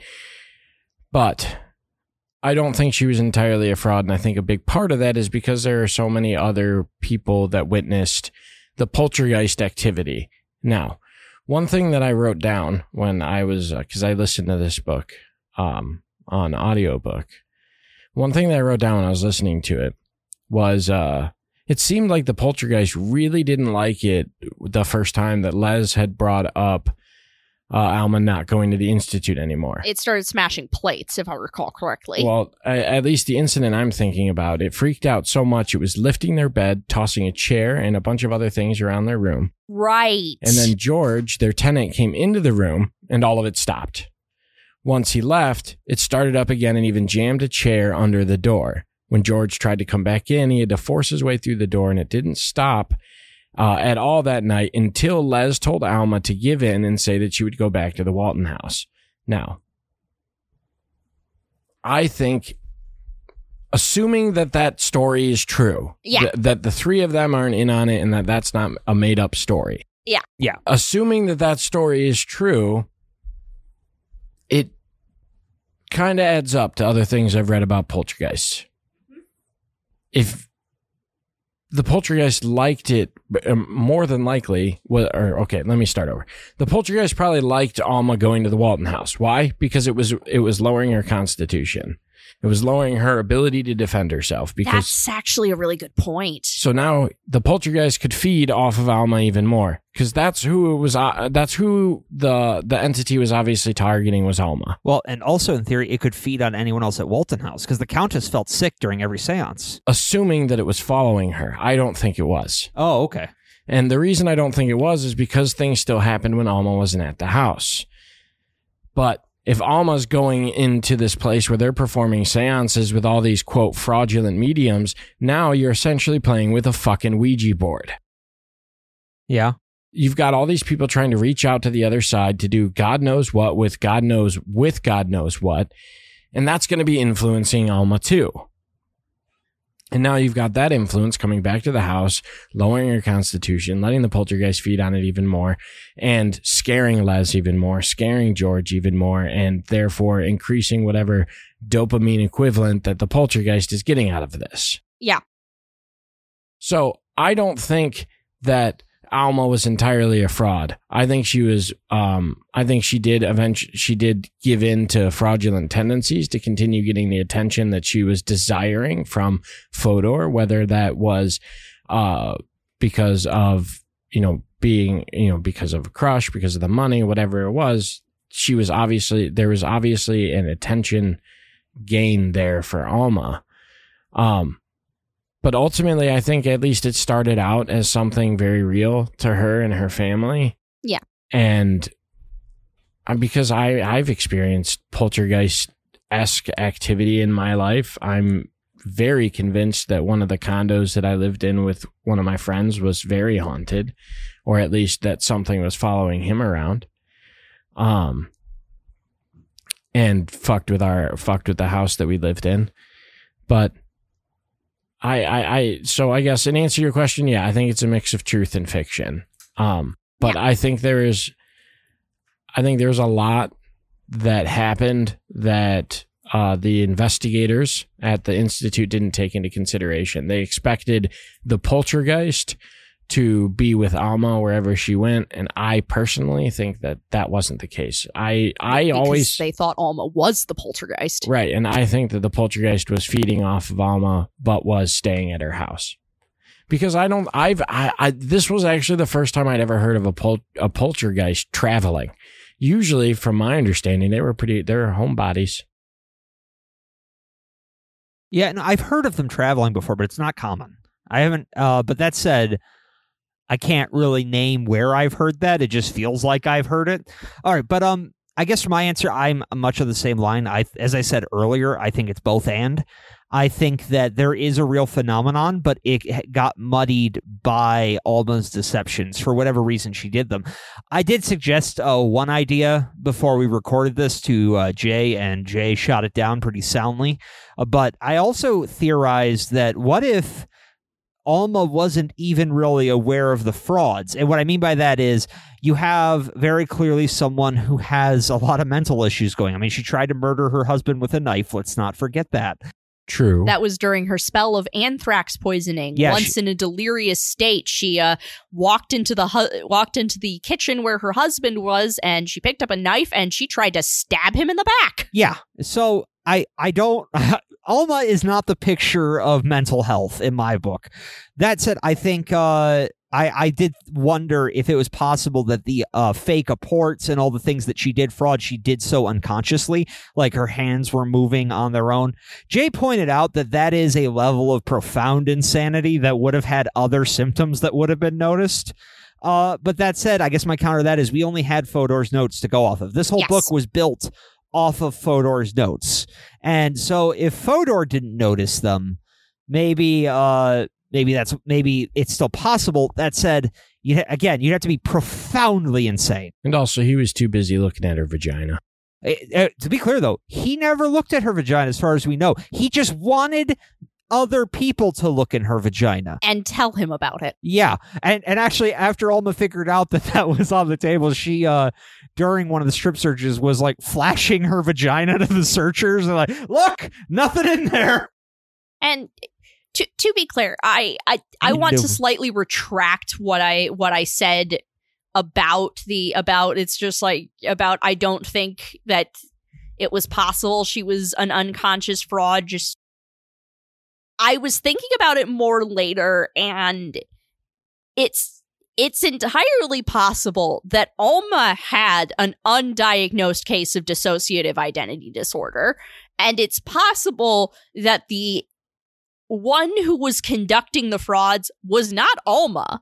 It was a mundane thing, as in it was an alter that was coming to the surface and playing pranks for its own unknown motivations. And, you know, in some ways you could make an argument that that's the psychological equivalent of a poltergeist, is this unknown, unphysical thing that will take possession of your body and do things without your consent because it has unknown motivations. You know, something that I thought about a little bit ago, that I don't think they ever talked about in this book, and that kind of surprises me. We know that that Alma had this vast medical history of things that was wrong with her, right? Yeah. Do you know what one of the side effects of radium is that she took when she was battling cancer? What? Fluid retention. It's one of the most common side effects. And her belly was swelling up during seances. Yep. Was she still on the radium then, though? It doesn't matter. That shit stays in your system, and she might have been taking drugs like that. A lot of, mind you, my very limited understanding, a lot of cancer patients take those kind of medications for a long time, even post-cancer. It's because they're still fighting the cancerous cells in their body. Also, at the time and where she was, it's entirely possible she was being exposed to radium through other means and might not have even known it. Due to the neglect of the English government, it's possible it was in her fucking water supply. Yeah, it's true. It's just that made me think, because I wrote down in my notes, like, what are the side effects of radium? Because one of the things that they never brought up was that the potential of some of these things that were literally physically going wrong with her were from the side effects of all the medications that she was on. Also, fluid retention and things like that we know, like, that still happens to this day, and we don't know why some people have that. Like, my grandma was having terrible fluid retention throughout her whole body before she passed away. Yeah. And the doctors do not know why. It's very common in hospice patients. It's actually something they frequently complain about as one of the sources of their physical distress, is like, I'm swelling up because my body won't get rid of excess fluid anymore. So now think somebody who's literally gone through hell and back through their body, who I guarantee you her body felt years older than it was. It does not surprise me even a little bit that her body might just have been shutting down at times. Yeah. So actually, you know what's interesting? So on this topic of either due to mental illness or maybe even side effects of medication or trauma from her various injuries and her medical issues, that she was disassociating, that she was somehow doing this unconsciously. And what's interesting is we do get a little support for that theory in the text itself, although the source is a little nebulous because it is another medium spirit guide. Through another medium, they speak to the medium spirit guide Uvani. Yeah. And I have a quote here. Uvani told the investigators to treat Alma with trust and kindness, regardless of whether the vampire story was wholly true. I think you're dealing with an obsession, explained Uvani. Therefore, it can be difficult or dangerous, for you know an obsession becomes a reality. You have seen it happen in a man who has, for instance, shell shock. In certain phases of mind, he has a disassociation. He moves away from the mechanics of the body, gets in contact with someone who may be looking for a stimulation of this nature, and so you have a change in personality. And I mean, that is roughly describing what we're saying. That'd be an 1800s way of describing, a dissociative state. Yeah. So we got a ghost who agrees with me. And that ghost may have actually been Eileen Garrett's own dissociative personality. Yeah. According to her. Yeah. It's like dissociative inception. Yeah, she said later in her life that she was like, that she said something along the lines of, sometimes I think I just have multiple personalities and I just can control them to make them seem like spirit guides. She's like, I think that might actually just be what's happening. Well, I mean, because she was one of the only mediums that actually supported Fodor's ideas that there might be an internal psychological explanation for paranormal events. Yeah. She was also later in her career she was a divisive figure throughout her life, because she was one of the ones where half the people that studied her are like, she's a fraud and not even a particularly good one, and about half the people who spoke to her were like, she's a fucking god. Well, and what's really interesting is actually she later in her life went to America, and she actually was the founder of the American Psychical Institute. Yep. Which is where Fodor landed after he lost his job and had to leave England. Yep. So, Fodor just good friend to have. Fodor just can't seem to keep a steady career. There's probably a reason for that. Yeah, and she gave him a job after she basically said, I'm not talking about the Fielding case anymore. The next person who brings up the Fielding case to me is getting shot. And you know what? If I was Eileen Garrett, I would also be resorting to physical violence to be getting away from the Fielding case, because it's just weird after a while. Well, and also after it went bad. And, it started coming, after Fodor's reputation, I just got trashed because of it. I could see why Eileen was like, maybe I don't want to be involved in this. Maybe I want to distance myself a little and save what's left of my reputation. I don't think his reputation was as great as he's making it out to be if he was also fighting a lawsuit about how he's just trying to disprove mediums the entire time. Okay, correct. I'm just going off of what we have in the book, which again, I mean, I got to correct something I said earlier. I said this whole book is based off Fodor's notes. I don't know that for sure. I assume that Kate Summerskull did quite a bit of research beyond those notes. She did. Yeah. She mentions it at the end of the book. Oh, did she? Yeah. Okay. Yeah, I forgot that. I was too distracted by, everything else. The fucking linen cloth being birthed out of a woman's vagina mid-seance. I do have to say, though, that scene gave me the funniest image in the whole book, which is Fodor picking that cloth up, and pressing it to his nose, taking a big whiff and going, vagina. That's vaginal discharge. 5 minutes old. She's eating too much asparagus. Yeah, he would know. He would definitely know, because he was getting all the pussy in the world. What? I was making a joke because he wasn't getting laid. I mean, I assume he was sleeping with his wife. I don't know. I don't know. They had children. And? Yeah. So. Yeah, I got a 5-year-old. I had sex once. 5 years ago. So he had sex. Yeah, but that doesn't mean he's a professional vagina smeller. I really want to know what correspondence course you need to complete to get your badge as the professional vagina smeller. Oh my god! I kept asking, why were people in the past so obsessed with sex, and then we're fucking doing this shit? We've always been obsessed with sex. We're just masturbating monkeys all the way back through history. We're just monkeys whacking it. Jesus Christ. Also, sex is good. So to bring us home for the final part of that question, the belief that some people expressed that it's like, oh yeah, but the vampire's real. It's because Alma told lies, and now there's a vampire because of her lies. What the fuck do we think about that? About this belief that the Psychical Institute advanced a few times of it's just like, oh yeah, frauds always get it in the end, because demons show up and beat the shit out of them. So I have two minds on this. So on one, I don't think that's true. But that said, there is a common kind of motif, not only in literature but in folklore, where if you knock on enough doors asking for the devil, eventually you'll get him. Boy Who Cried Wolf. Well, I do think there's something to that, in that if you put out the expectation to the world, you're going to increase the odds you're going to come across it.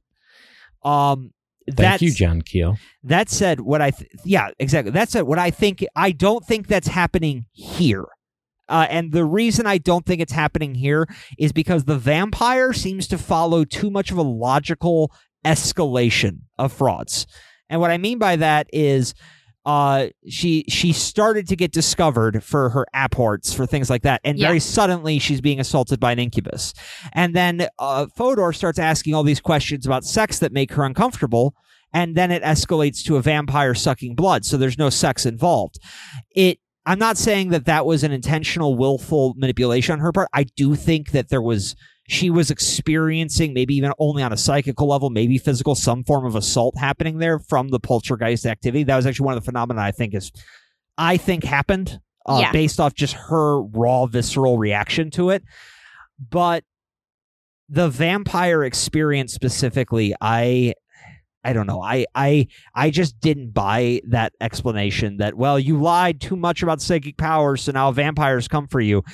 I saw that as either that is just the next escalation of the fraud, or it was just how the phenomenon continued to evolve as her psychic state continued to degrade.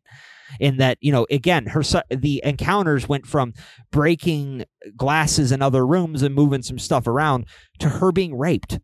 And like that, there is, I think that to me speaks a lot to the damage that was being done with each and every seance session to her mind. Yes. And the damage being done by all of the suspicion that she was being put under by Fodor and the other Institute members trying to prove she wasn't a fraud. Yeah. No, I agree. I think I mentioned this or talked about this in the Passepartout Magonia episode, but like when we're dealing with these other entities, putting a name to it is so hard. Like them saying definitively, like, or trying to imply definitively that it's a poltergeist, an incubus, a vampire, all that. It's like we can't. There's almost no fucking way to actually know that. No, there isn't. And so when they start saying this, that, or the other thing about it might be this, it might be that, or it's this because this happened, it's going to escalate. Well, and what's interesting is that reminds me back from Secret Teachers of the Western World, the whole, I guess, the left brain need to categorize things. Right. And that's what we're seeing there, is you're trying to put a name to something that might not really be able to be named. Right. And if we just called it the phenomenon and treated it as just the phenomenon, how much different might it have been? I don't know. I mean, because we're not. It almost goes back to the whole. I want to say it's I don't know where it started, but it makes me think of the Fae. But with a name comes power. Yeah. So by giving it a category, a title, a name, you're giving this entity more power. You're giving this other more power. You're giving it clothes to dress up in. Exactly. And it might not have even known what it was trying to do or trying to be, but now it's when, Fodor says, or whomever the medium says it's a vampire.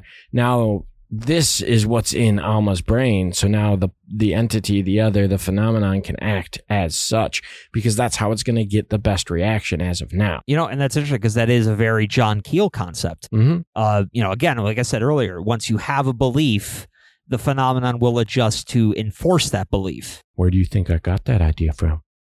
I hope you had an original thought pass through that head of yours. I don't get those that often. I just kind of like take all the shit I hear, jumble it up, and regurgitate it out of my mouth.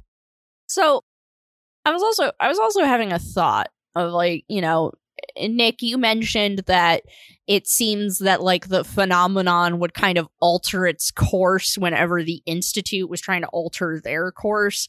And also Rory was talking about how from their interpretation, the poltergeist seemed to be feeding on Alma and abusing her because it was getting something out of it. I wonder if every time it changed up what it was doing, it was to keep the horror fresh. Yeah. Because people will become numb to literally anything after a while.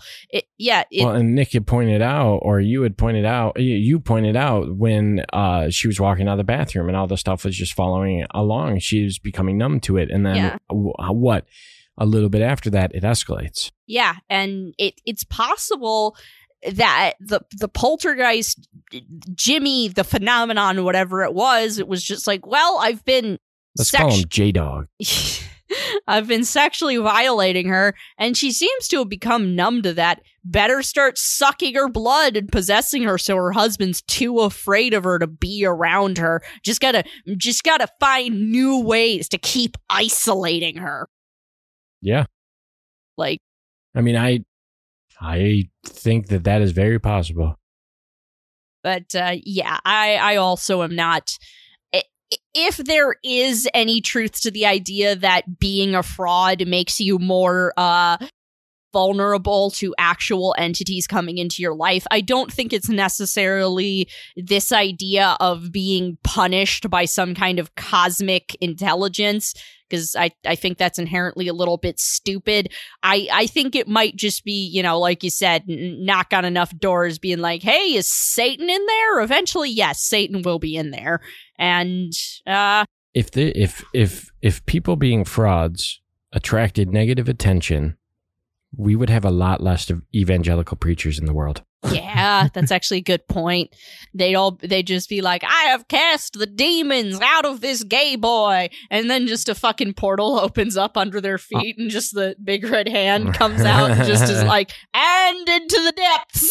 So actually, on that note, I will put on my Fodor hater hat and bring up, honestly, the whole concept. I found that idea interesting. The whole frauds attract, negative entities. They'll actually make their lives hell.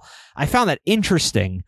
But my read on that was less, this is a real metaphysical concept, and more, this is something that Fodor told Alma to try to control her and stop her from playing these games. Yeah. Yeah, absolutely. It was probably a manipulation. I have the quote where he confronted her and said this effectively. There were punishments as well as rewards for following a psychic path, he said, and her ghastly night experiences were probably brought about by what she had done. If she didn't keep away from mischief, he told Alma, there was no telling what would happen. She might think that she was riding the devil, but it was possible that the devil was riding her. Yeah. If it definitely rings to me like this is Fodor trying to get Alma to cut out the fraud so he can prove that she's a real medium. Cut the shit, please. I want to help you. And that statement and that attitude kind of informs another interpretation of this book to me. And that's that there's a lot of weird gender politics going on in this book. Again, there's this narrative of Fodor and other people constantly sexualizing the feats that female mediums perform, and the fraudulent female mediums being accused of having sexual hysteria, and that's why they're doing this. And Fodor's wife apparently had psychic gifts that she wanted to develop and work on, and Fodor forbid her from doing so. And then there's also the fact that part of Leslie's whole problem with this thing was he was jealous. He was jealous of his wife getting all this attention from these people, and he was jealous of this new power that his wife seemed to be exhibiting.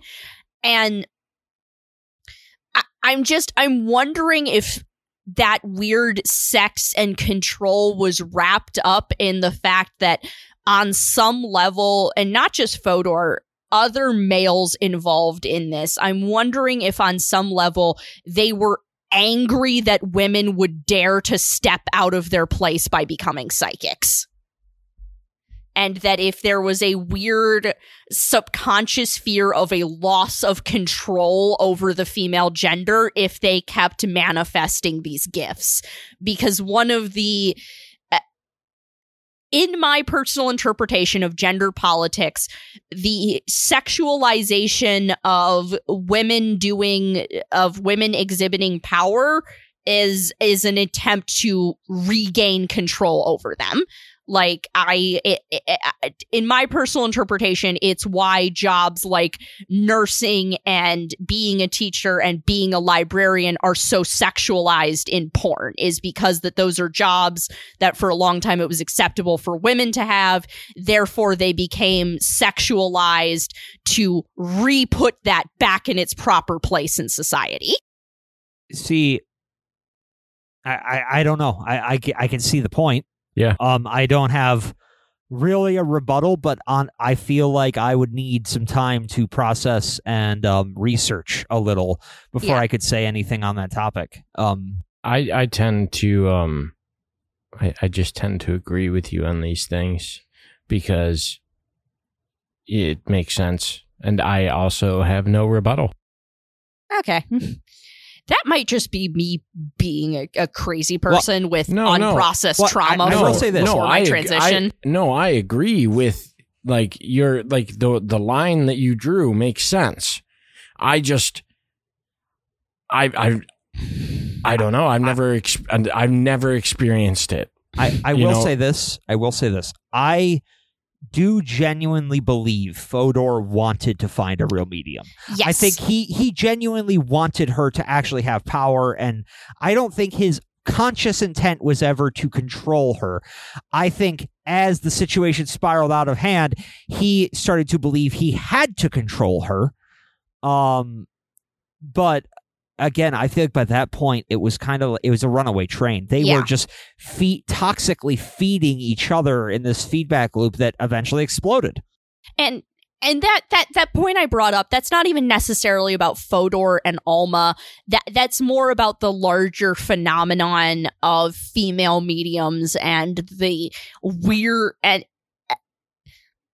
in a society like ours, that has such harsh gender lines drawn, and especially in 1930s England, such a firm stance on what men should do and what women should do.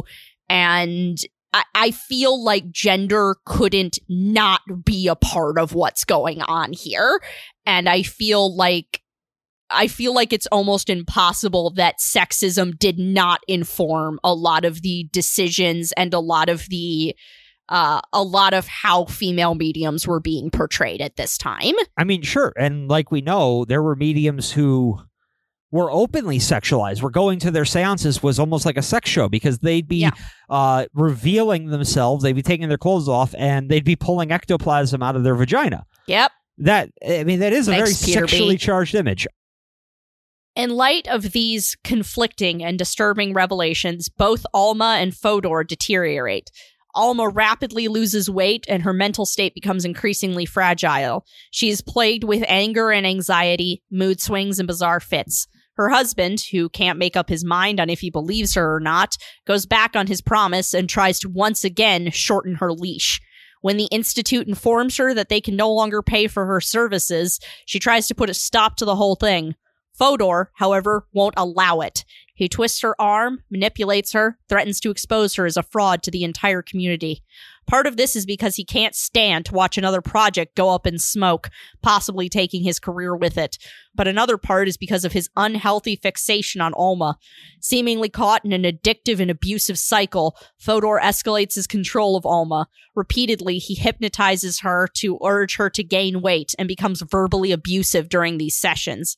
Obsessed with determining the extent of her fraud, he begins fantasizing about ever more invasive searches of her body to locate hidden apports. Alma, for her part, continues to play along. She tells stories, speaks in other voices, summons expensive rings and small animals from thin air. For a while, it seems that this disturbing dance will never end. But, of course, it does. War goes from a possibility to a reality, and bombs begin falling on England. The Institute moves on to other projects. without Fodor, who has been fired for obvious but not outright stated reasons. He leaves England altogether, feeling there is no longer a future for him there. As war breaks out, the Fieldings flee to the coast to hide from the air raids. George helps them move, but does not come with them.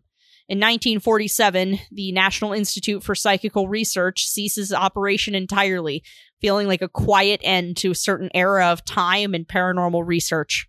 Gone are the vibrant and surreal seances of the 19th and 20th centuries, with their flower mediums, their spirit guides, and hypnosis-induced revelations. In our modern era, the case of Alma Fielding seems like an especially curious one, and it's hard to understand how it could have gone on for so long or escalated so far. But the saying holds true. You just had to be there. So, the beginning and the end of this book. This book is kind of curtained by the beginning sparks of war and then by its actual explosion into a full-on conflict. And as Nick said, it's kind of a pattern just sort of woven throughout the entire book. The fact that everyone involved in this book is very conscious of the fact that another world war is coming, and they're all very anxious about that fact. These circumstances are what kind of created that boom of interest in the paranormal. And spiritualism itself was born here in America in the wake of the Civil War. And we here at Noctivagant are well aware that crisis changes culture and often has masses of people searching for answers kind of collectively. And we, at this point in time in our civilization, are facing a multitude of crises all at once. Like, probably more than we could count on both hands if we really wanted to address them all. So in the face of those crises that our civilization is now enduring, what sort of changes do you think are on the horizon, spiritually speaking? Because things like this always kind of create changes in that subculture. How do you guys think our future in the mystic and the strange will be shaped by the horrors that we are currently witnessing? Well, I think my answer to that is I'm going to bring up aliens. And what I mean by that is, if you look on, this is not news. New York Times has posted an article about it. CNET has, military.com, Fox News, although, that last one might not be that reputable, but basically, apparently, it's not. Over the course of the coronavirus pandemic, UFO sightings rose dramatically across the board. Part of that was because people were home, right? And more prone to be spending hours looking at the sky, slipping slowly into madness. But the point being, there does seem to be certain key metrics that are on the rise right now as we have moved deeper and deeper into this pandemic. So there is a part of me that does wonder if, kind of like the Mothman, if there is some sort of cosmic mechanism that starts thinning the worlds, and maybe we start seeing these things as we approach major calamities. And I'm also thinking about some of the stories that were reported of winged humanoids around the Twin Towers shortly before 9/11, or that one photo of people seeing the demon in the smoke and things like that. And I don't know if that's because there is a cosmic mechanism at play, or if the proximity of that trauma, I guess, opens people's minds up, maybe has them more on edge, more entertaining the unentertainable. Like, oh God, what if a bomb drops on my house tomorrow? I mean, to some people, that is as absurd a thought as a ghost, right? It is a disruption of your everyday cycle, of your everyday world, of something that shouldn't be there. A ghost is just as unwanted in your living room as I assume a bomb would be, although personally, I'd rather have the ghost there. If I had a choice between the two. You can get rid of a ghost with sage. Once a bomb's in your living room, yeah, it's bad. Waving herbs at it's not going to do much. But my point is, I don't know. Who could predict how spirituality is going to change? Because tomorrow, a gray alien could land on the White House lawn and share with us the, Hermes Trismegistus's emerald tablet, which apparently came from the aliens, and it has the truth about the universe on it, and that's going to change everything forever. If I had to guess, I think at least is my hope, people are going to start moving away from certainties. And what I mean by that is what we've seen over and over again in this pandemic, especially I'm thinking about QAnon, these constant moving goalposts of this, on this date coming up where, there's going to be a great awakening and suddenly the world is going to turn against the left. On this date coming up, suddenly Trump is going to be president, and it doesn't happen. But basically my point being, I think that we might see people, at least my hope is, embracing that uncertainty a little more, embracing the I don't know. Because again, and this might be a little bit of a preview for our next episode, but I don't know, I think is the most powerful sentence you can utter in the world of paranormal, because it means that you're still open. It means that you're still open to possibilities, to different ideas, to different reality constructs. And I think that when you're open, that's when you start figuring out stuff, or at least you start to find some interesting connections that maybe haven't been thought of before. That's what I hope is going to happen. For all I know, we're going to be worshiping the coronavirus in a year. I don't know. I find that very hard to believe. So do I, but, if a gun's to my head, I'm going to bend down to that altar. Fair enough. So, I mean, I agree with a lot of what you said.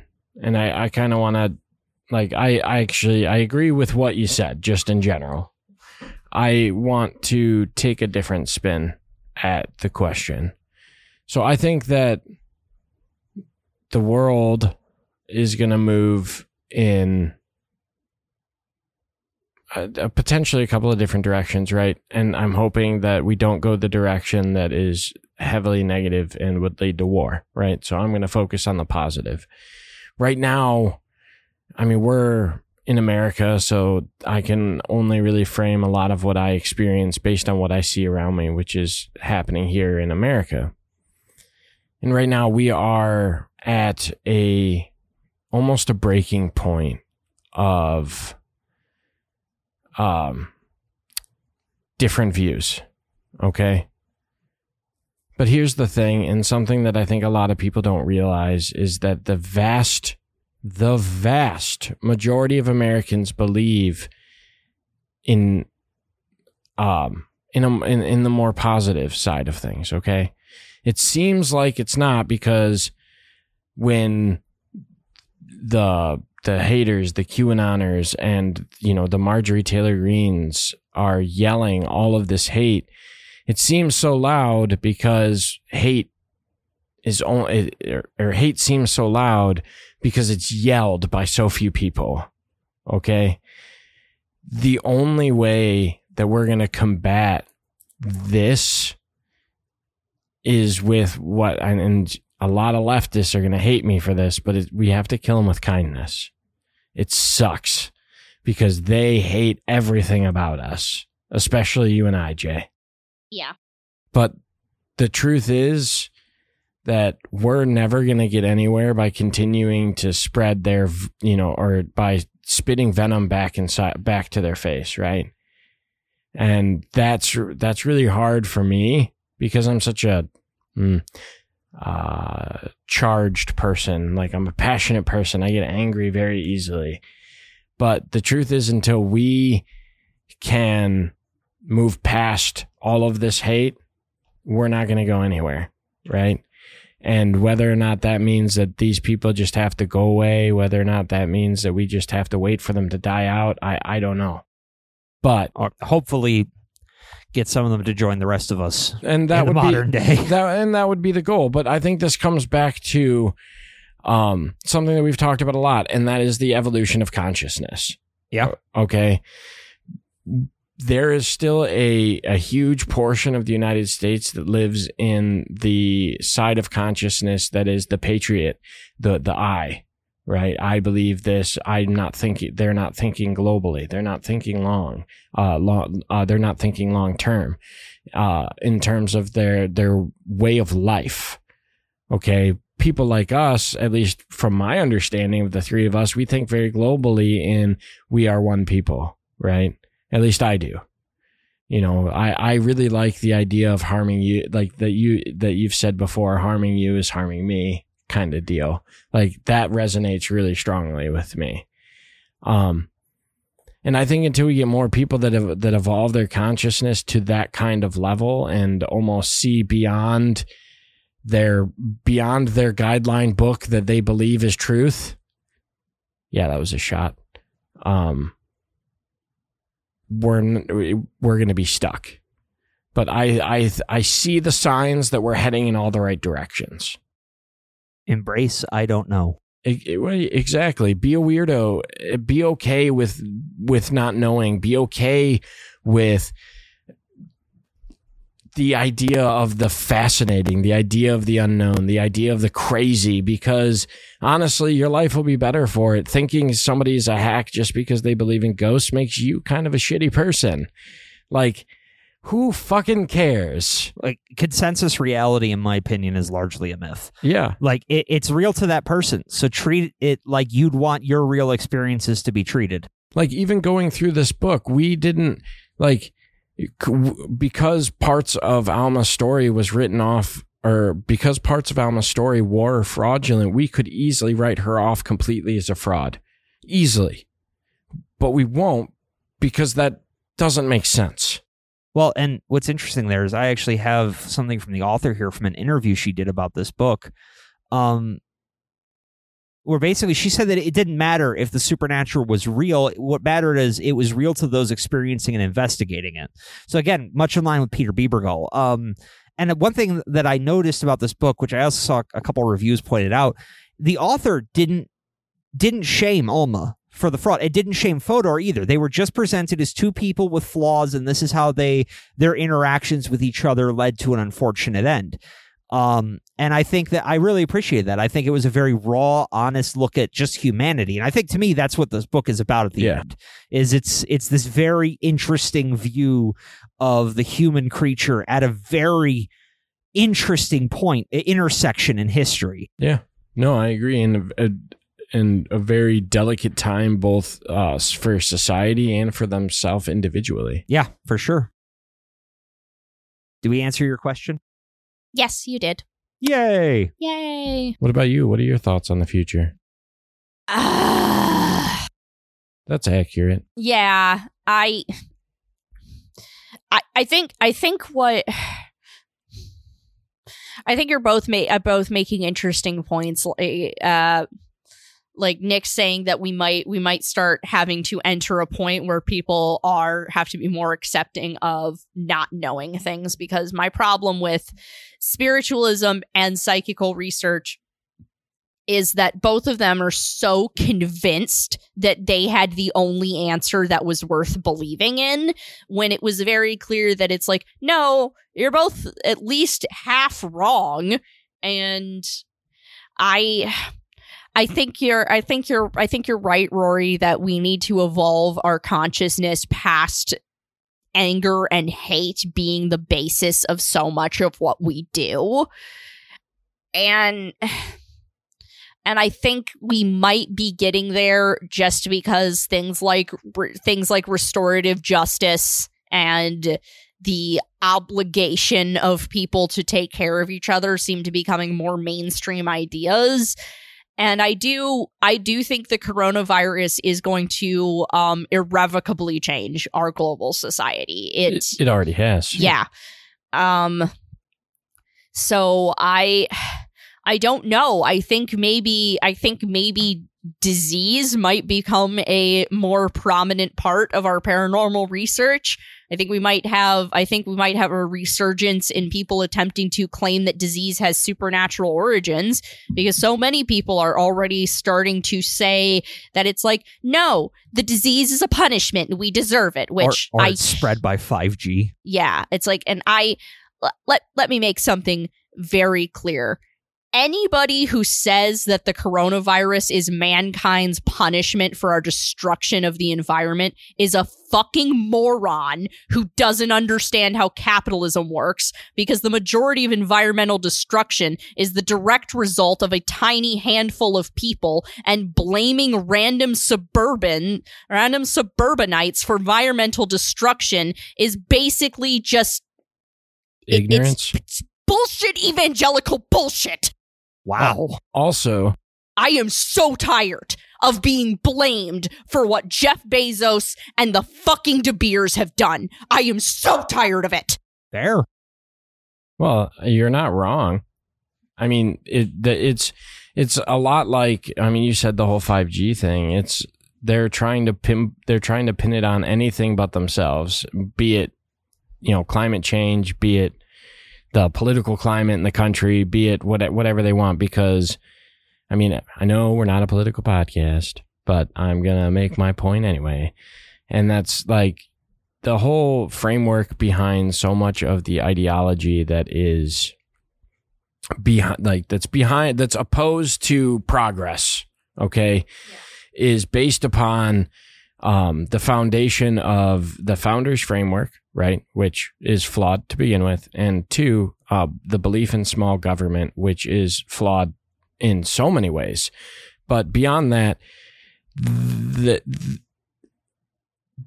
it's all built up behind that Christian faith, okay? Yeah. And like that, the government shouldn't be involved in your personal beings. They shouldn't have, or your personal life. There shouldn't be that, they shouldn't have control over this, that, the other thing, whatever.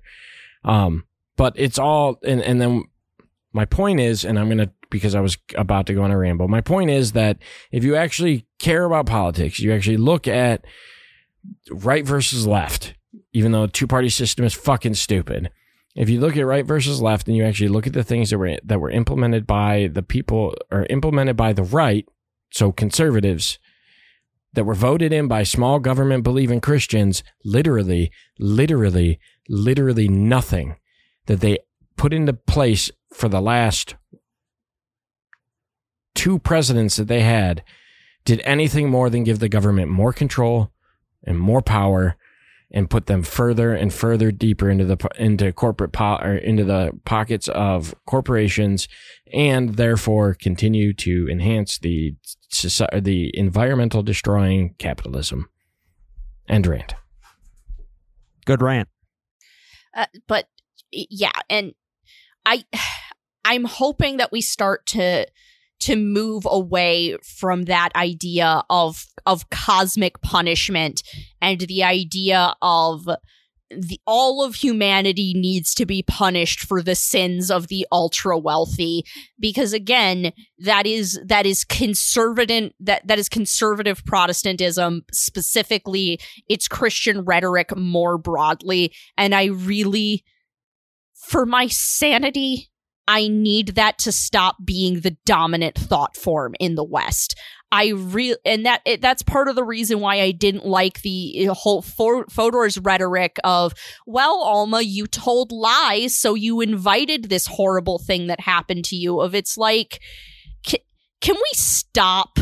Can we stop with this idea that there's that people inherently deserve suffering? Can we just fucking stop that? Yeah, no, I agree. Because believing any one person is inherently bad or evil is, for the most part, wrong, with the exception of maybe a select few. Yeah, I will say there are a couple people in history that I look at, and I'm not going to say that they were born evil, but holy shit, if there was ever anyone. Yeah, no. I'm thinking like Bundy. Yeah, no, there are exceptions to everything, but the vast majority of people aren't inherently evil people. I agree with that. So I know we're probably reaching the end here. I do have a little bit about the author if you would like. Go right ahead. So Kate Summerscale, who again, fantastic author, was born in London, England in 1965. She was raised between Japan, England, and Chile. She attended the Bendalas School, and afterwards she went to Oxford and then Stanford, earning her MA in journalism. Damn. Yeah. She wrote for The Independent and then The Daily Telegraph. Her articles have appeared in The Guardian, all major newspapers in the UK. Yep. Her books, honestly, mostly have been about true crime. Mr. Witcher, or The Murder at the Road Hill House, The Queen of White Whale Cay. I don't think it's true crime. It's something similar, though. The Wicked Boy, The Mystery of the Victorian Child Murderer. These are some of her previous works. And interestingly, I found every single book she's published has won awards, including this one. The Haunting of Alma Fielding was shortlisted for the Baillie Gifford Prize. And actually, this is her first supernatural book. And she just was sitting. I read an interview, and apparently how this book came about is she was sitting there one day and just thought, I want to write a supernatural book. And so she went looking and stumbled upon Fodor's original notes. Oh, wow. She, like, the Fielding case really kind of came to her over the process of making this. And her statement is that she was less interested in the supernatural as much as she was interested in the psychological life which leads to or comes from a supernatural experience, which I think suits our conversation pretty well. And the last bit of news I have here is that New Pictures has recently optioned the book to turn it into a miniseries for TV. Neat. Yeah, so well, I will definitely watch it. Yeah, we'll have some trash to ingest. Hell yeah. Yeah, it's a housekeeping. So please rate, subscribe, comment, do whatever sort of things you need to do to inform your streaming option of choice that you like us. It does help us. Also, we are here. We want to speak with you. We want to interact with you. Please email us at noctivagantpodcast@gmail.com. We're also on Twitter. At NoctivagantPod, and I'm at MixRoryWicks. I'm at Bearish Terror. I'm at Midwest Undead. I also run a Tumblr blog on where I post all of the memes that I make for the podcast. So go to Tumblr and follow Noctivagant Podcast. They are choice memes. Also, we do have a Reddit account, so if you want to get in touch with us, search for the Noctivagant Podcast user, and you can send us a DM. We'll chat with you. Also, I control that account. I'm in Reddit all the time commenting on weird stuff. So it's true. You might see me around. It's true. I get your emails from the responses. Yeah. So so thank you all so much for listening. And I believe we have a wonderful book lined up for you for next episode. We are going to be reading Theoretical Weirdo by John Tenney, our hometown hero. Yeah, he's like only like 50 miles from us right now, which is really cool. 50? It's not that far. I don't know where I am. No, it's like a 20-minute drive to where he lives. Nick, Cool. when we went to the Detroit Zoo with your mother, at one point you left me alone with her, and she immediately began complaining about your inability to follow any sort of physical directions to get from one place to the next. Nick, you get lost walking out the front door. I have many problems, and I will not apologize for any of them. Yeah, that's fair. That's fair. Well, anything else for us, Jay? Yes. Well, on that note, stay safe out there. Good night, ghosties. Good night, ghoulies. Good night, moth people. What the fuck was that?